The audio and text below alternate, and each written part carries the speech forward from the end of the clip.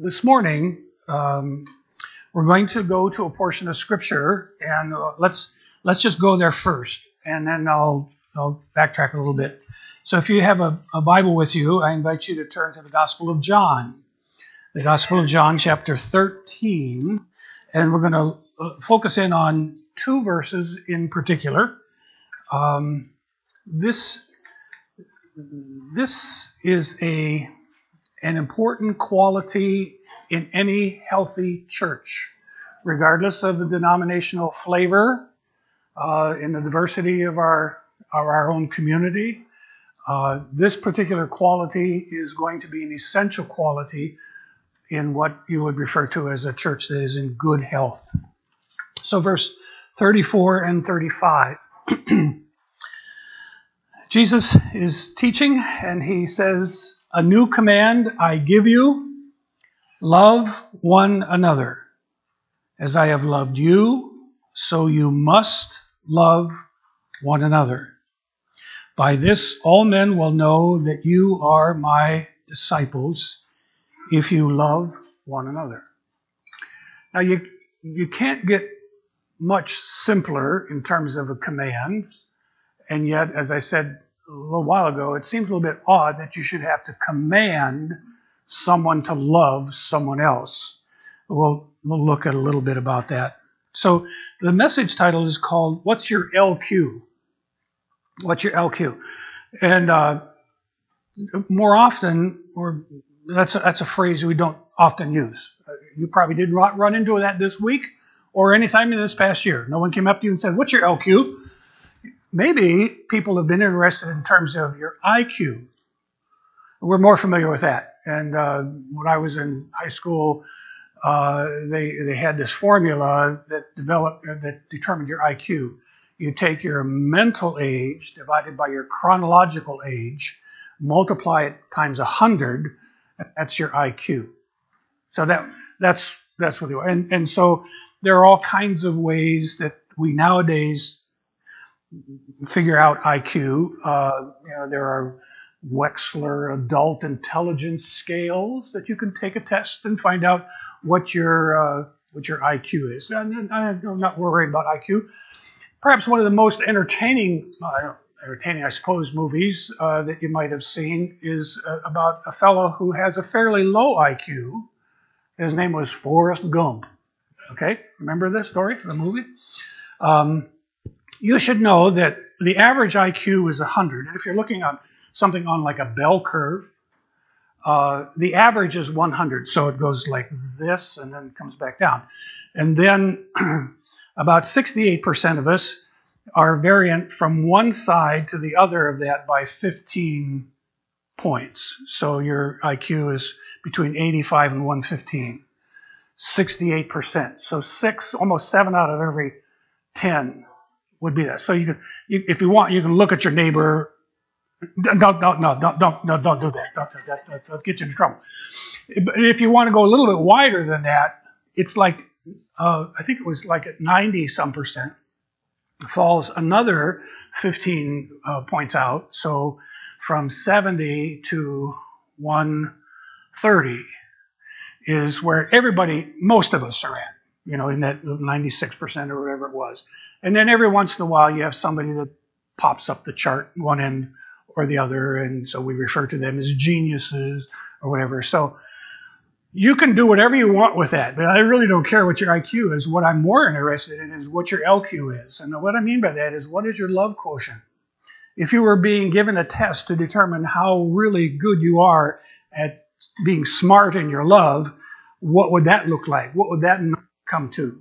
And sometimes it may vary. It may depend upon who it is that's around me that will have a bearing on how much I really show that love. And that's why I want to get at the heart of that as we look at that this morning. So this particular text talks about the centrality for Christ followers in the body of Christ to be essentially people that love. A number of years ago, there developed a television ministry. Actually, kind of exploded. I suppose it's probably back in the 70s.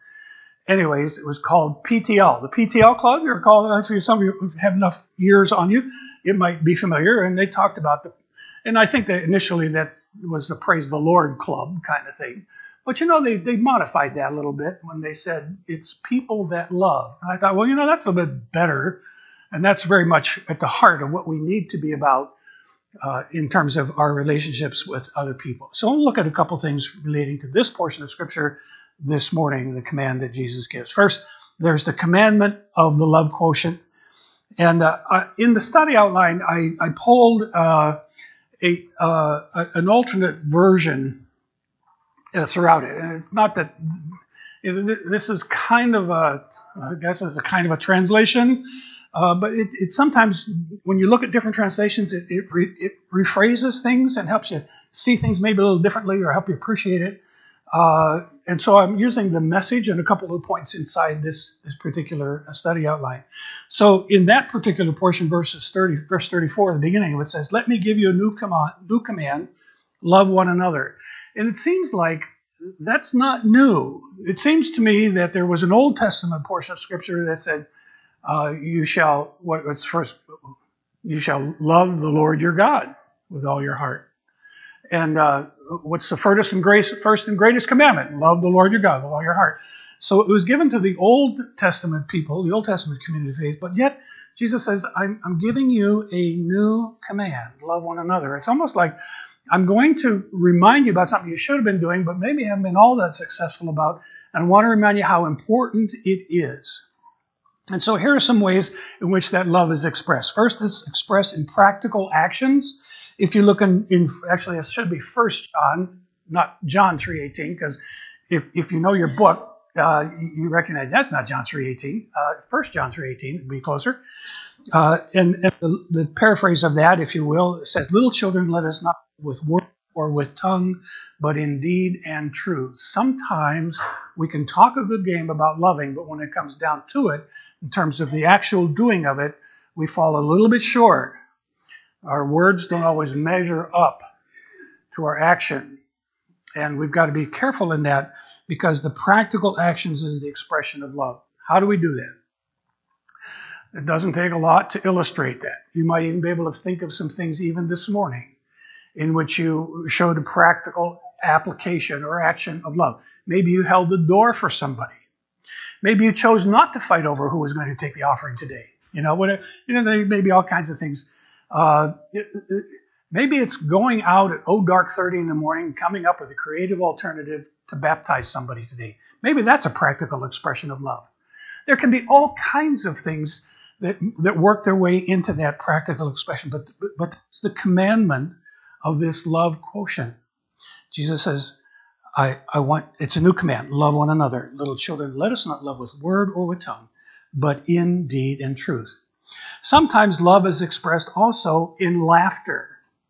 And I mentioned that in terms of earlier about this sense of humor that's needed in a pastoral placement kind of thing.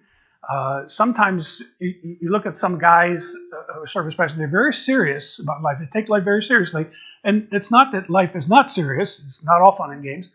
But sometimes you just need to, there's the relief.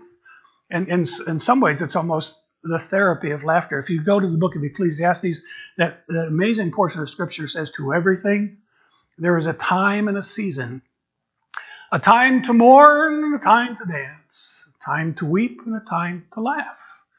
A time to live and a time to die. And that amazing portion of Scripture capturing the extremes of life. But one of those qualities, I think, in terms of that commandment, is the ability to laugh. Laughter can be good medicine. Reader's Digest will tell you that. They always had that page, and there's laughter is the best medicine kind of thing. And I think that can be very helpful for us. Not laughing at people. That's uncharitable. Maybe laughing with them. But not to make fun of someone or laugh at someone. I know our world is good at that. And sometimes we as Christ followers can get on that edge and express that. But I believe that love is expressed through laughter. Sometimes we can just sometimes when we laugh together about that which is humorous in life, it kind of helps knit us together. It bonds us. It gives us a little bit more glue together in our relationships with one another. And then I think also love is expressed in hospitality. I go to 1 Peter 4. It says, be hospitable to one another without complaint. Be hospitable to one another without complaint. In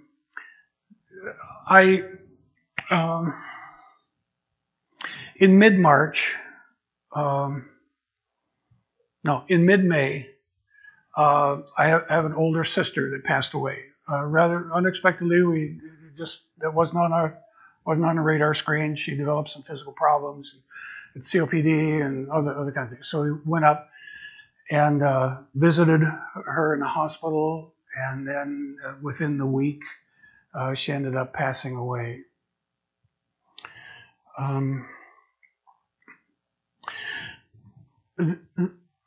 My brother-in-law George said, "Chuck, would you preach the funeral?" I said, "It would be my honor to do that." I was not expecting to do that, but it'd be my honor. And there was a phrase that came to mind that is around a book that I encountered when we first were in ministry. It was a book written by Karen Burton Maines, and the book was called Open Heart, Open Home. And it talked about how we live with one another in our walk and in our relationship, and that we have to have our heart open and our home open, particularly in pastoral ministry as you relate to people.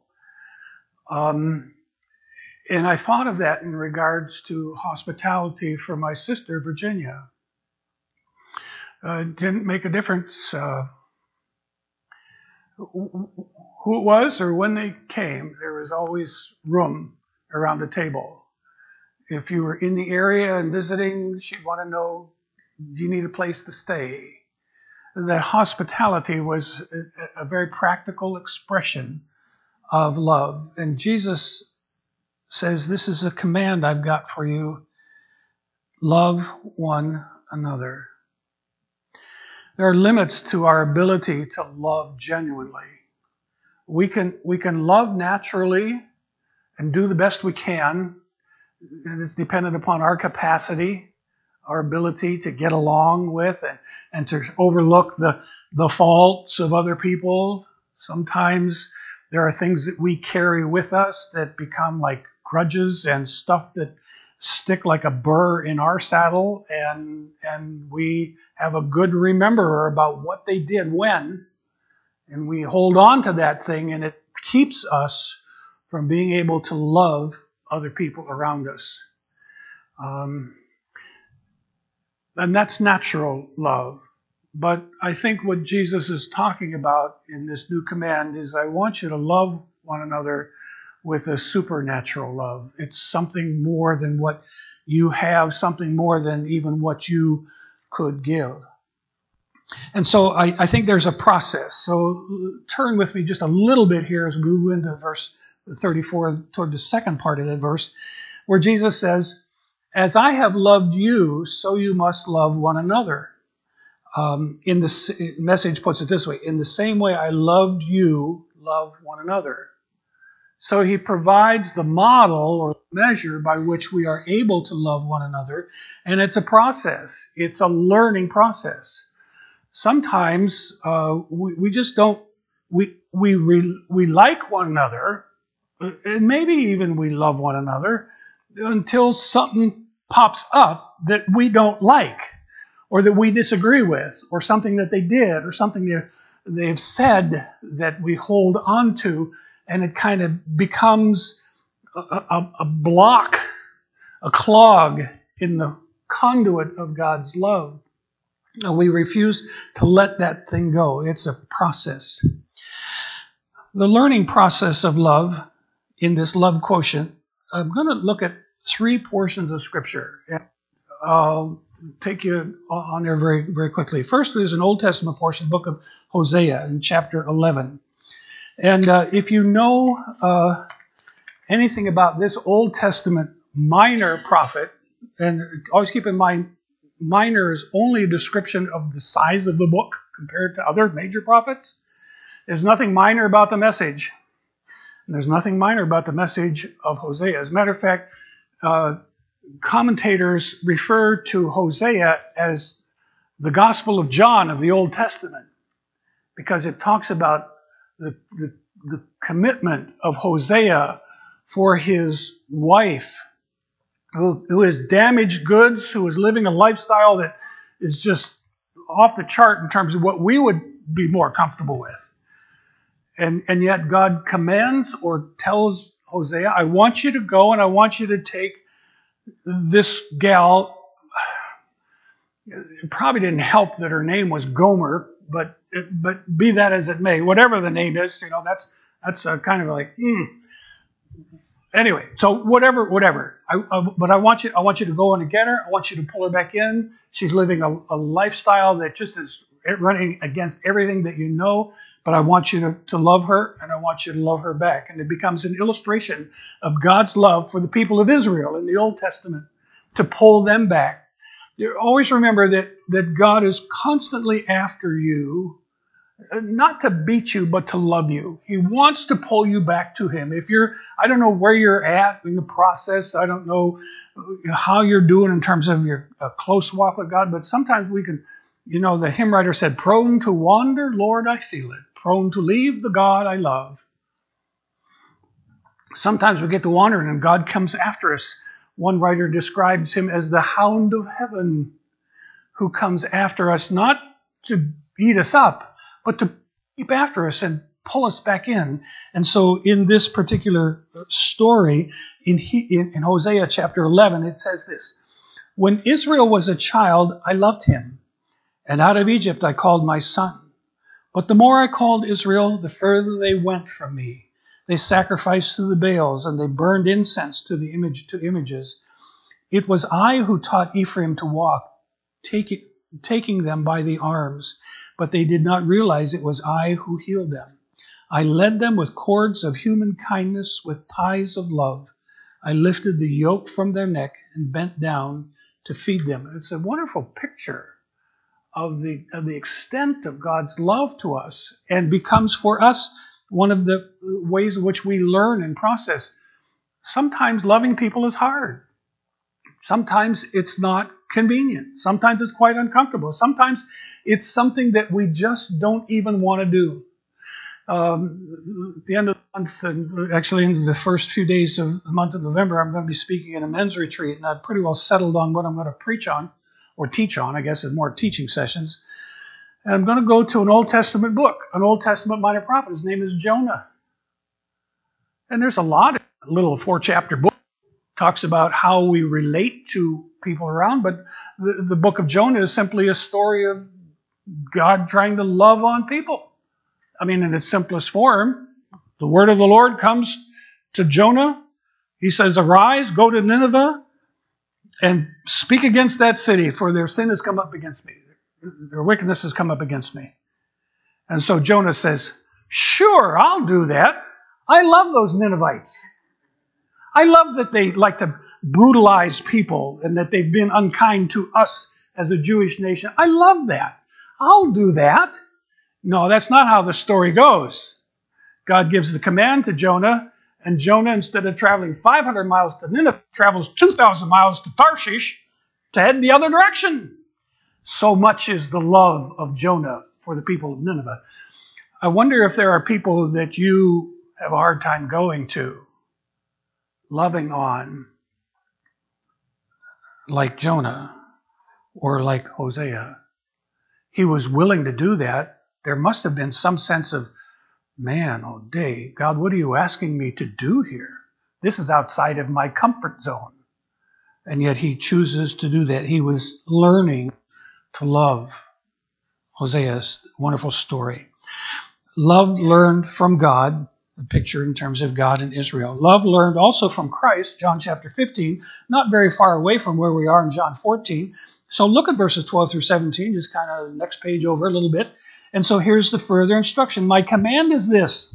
It's almost a reprise on chapter 13. And my command is this, verse 12, Love each other as I have loved you. Greater love has no one than this, that he lay down his life for his friends.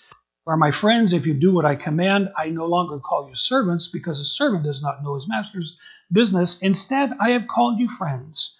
For everything that I learned from my Father, I have made known to you.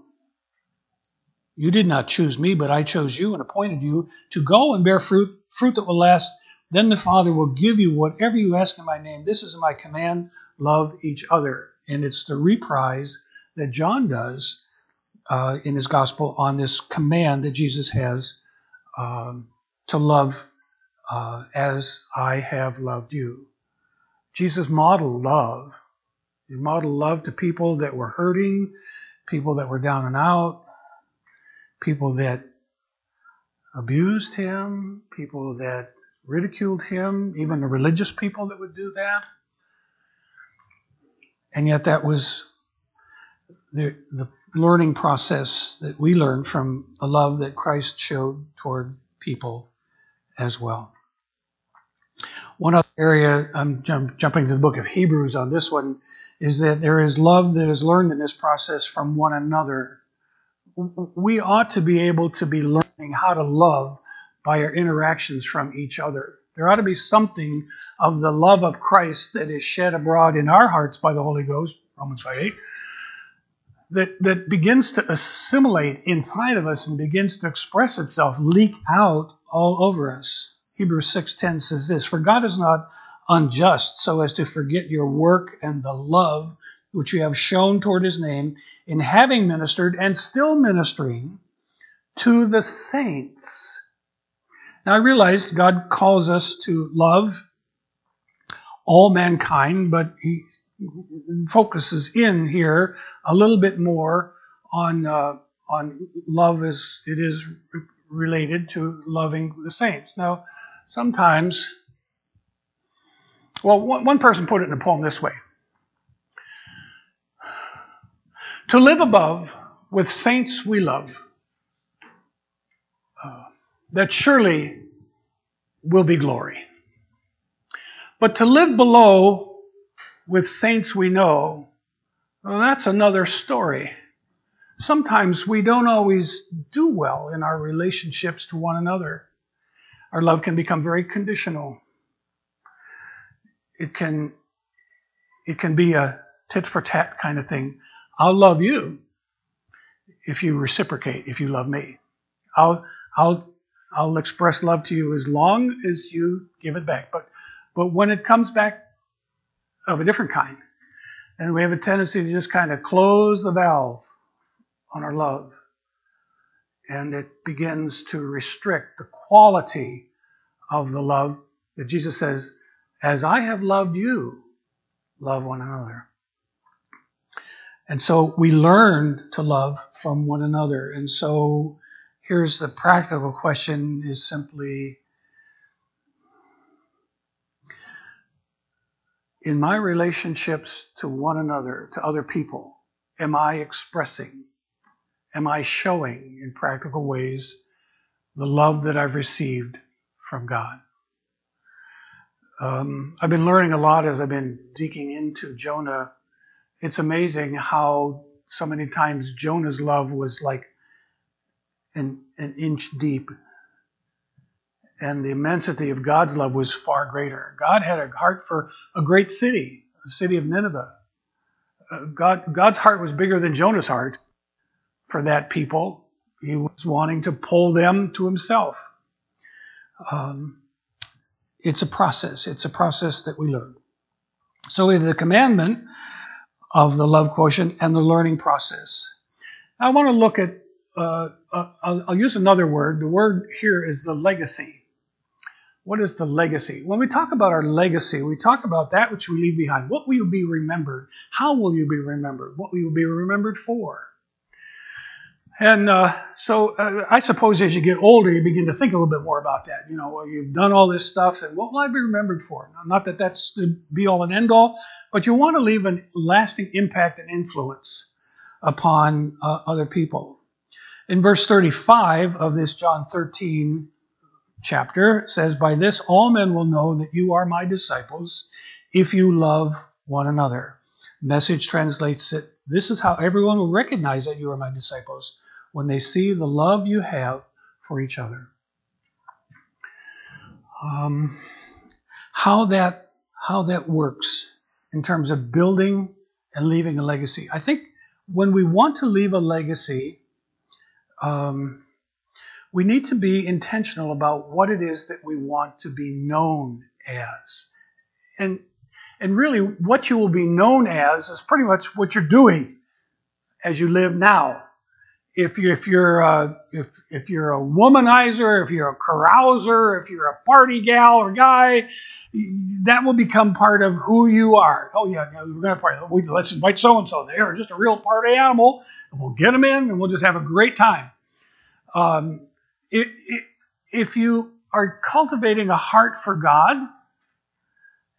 and as people connect with you, they see that it seems that Jesus, by the Holy Spirit, is really resident in you. That will become more and more obvious. There will be a kind of peacefulness or calm or ability to withstand some of the onslaught of junk that comes at you. How do you handle all that? How do you deal with that? And it's because of the presence of Christ in you. And it begins to show itself as you become recognizable as a disciple. The legacy of love says this: God's love is deeper. God's love is deeper. In other words, that's greater than my love. It's interesting in the portion of Scripture in John 11 when it's talking about Lazarus, and the observation of the people around him was, wow, or behold, wow, how he loved him. Behold how he loved him. And you know that when Lazarus passed away, when he died, Jesus comes to the grave, to the tomb where he is kept. And the scriptures say in that really short verse that we love to memorize because we can check it off, John 13:35, behold how he loved one another. John 30, Jesus wept. Jesus wept. So you have that verse. But that was talking about the depth of God's love, how he responded and it affected him. What's the quality of your love? How deep is your love? Is it an inch deep and a mile wide, or does it go deeper like God's love does for you? After all, stop and think about it. What are all the good things that you did to impress God? What are all the things that you did that certainly merit your salvation? And you look at the answer in the scriptures, it says zip, it says dirty rags, it says all that kind of stuff that keep you from being acceptable by God, but for his love and grace to you. God's love is deeper. The legacy also says God's circles are bigger. I'm going to give you a poem that I heard a number of years ago.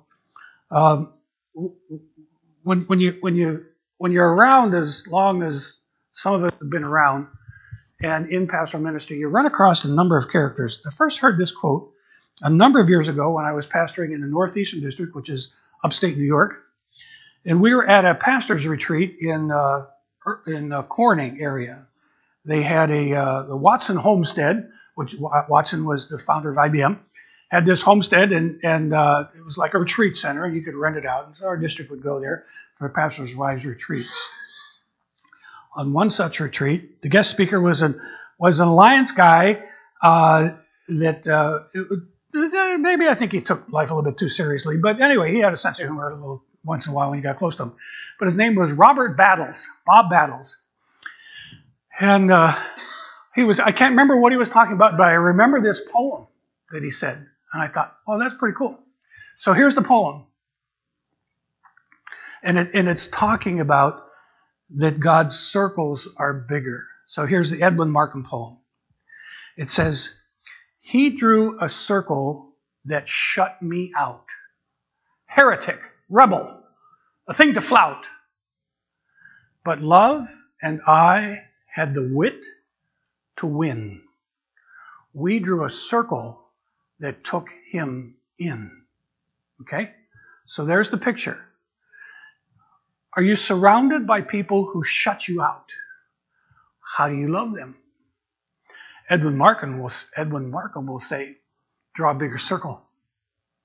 Choose to believe in a God who goes deeper, a God who is bigger than the things that alienate or offend you, that shut you out, or that you use to shut other people out.